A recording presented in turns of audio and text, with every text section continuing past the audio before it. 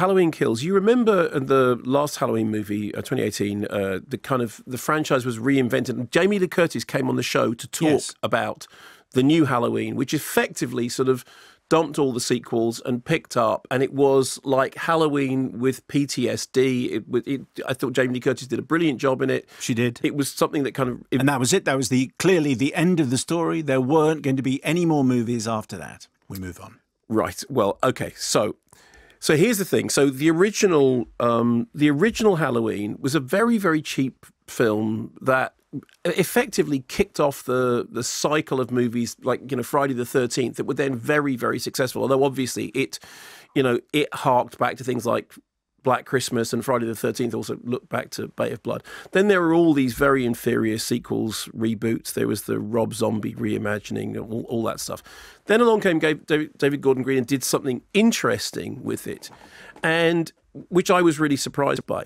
It turns out that film that you just referred to as clearly the end is actually the first part of a trilogy. No, it was the end. It was definitely the end. I remember it as being the end. Yeah, well, it's first part of a trilogy, of which Halloween Kills is part 2, and there is a Halloween Ends coming up. So, what happened at the end of Halloween?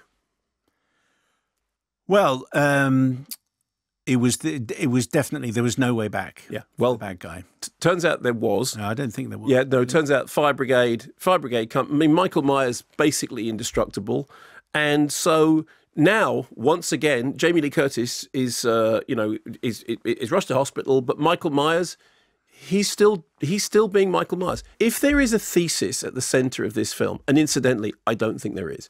If there is a thesis at the center of this film, it is weirdly completely the opposite of Wes Craven's New Nightmare. Okay, so in Wes Craven's New Nightmare, when the Freddy Krueger cycle had finished, okay? I mean, it had run its course and it had finished. Yes. And then we got Wes Craven's New Nightmare, and the argument of Wes Craven's New Nightmare is that people need to be frightened. They need to have fear. They need, because what it does is it releases, having that experience of watching a horror movie releases fear. This was always Craven's great thing. So when they stopped making the Freddy movies, then something erupts because we need the release of horror films. So the whole argument behind Wes Craven's New Nightmare, which was then the thing that basically gave us Scream, that whole kind of, postmodern cycle, was the idea that there is something very important about horror movies because they don't create fear, they release it.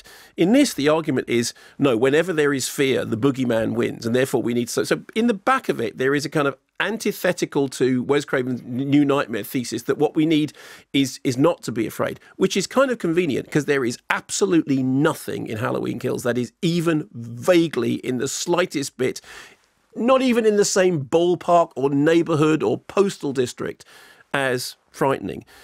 The story, the plot is absolutely all over the place. At one minute it's like, so it picks up from the immediate end of Halloween, but then there's a thing when, okay, so he's coming to the hospital, he's coming for Laurie, he's going back home, he's what is, if you draw it, he's going in a straight line, he's going, I'm sorry.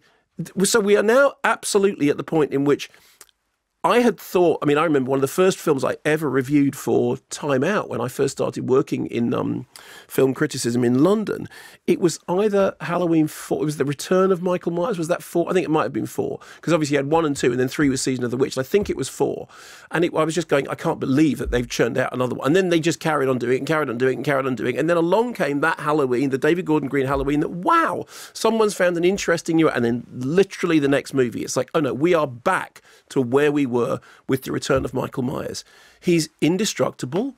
He's walking around doing a bunch of... People are saying, oh, he's going there, he's going there, he's going to the thing, and then he's going to that bit, and then he's going... And all I could think of was every now and then there are flashbacks to 1970s Haddonfield.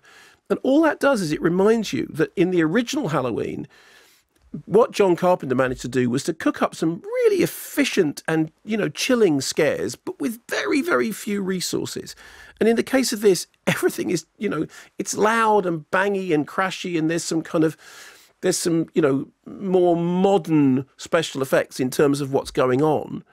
But it's just completely not scary, as I said. So the whole idea that the central thing is fear is bad because fear turns us against ourselves and fear turns us into monsters.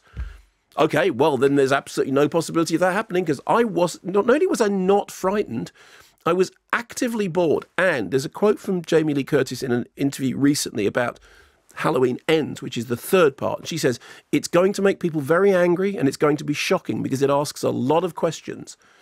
Okay, happy to be angry, happy to be shocked, happy to be questioned, quite annoyed to have been bored. Yes. So, lol, my thesis would be, there's nothing really there. Yeah. That's it. It's just, you know. Isn't there a problem here that if a character, this pertains to a whole number of things. Yes. As soon as something becomes indestructible. Yes, exactly. Then you go, well, what's the point? Exactly. There was do you remember the TV series Heroes? Did you ever watch that? No.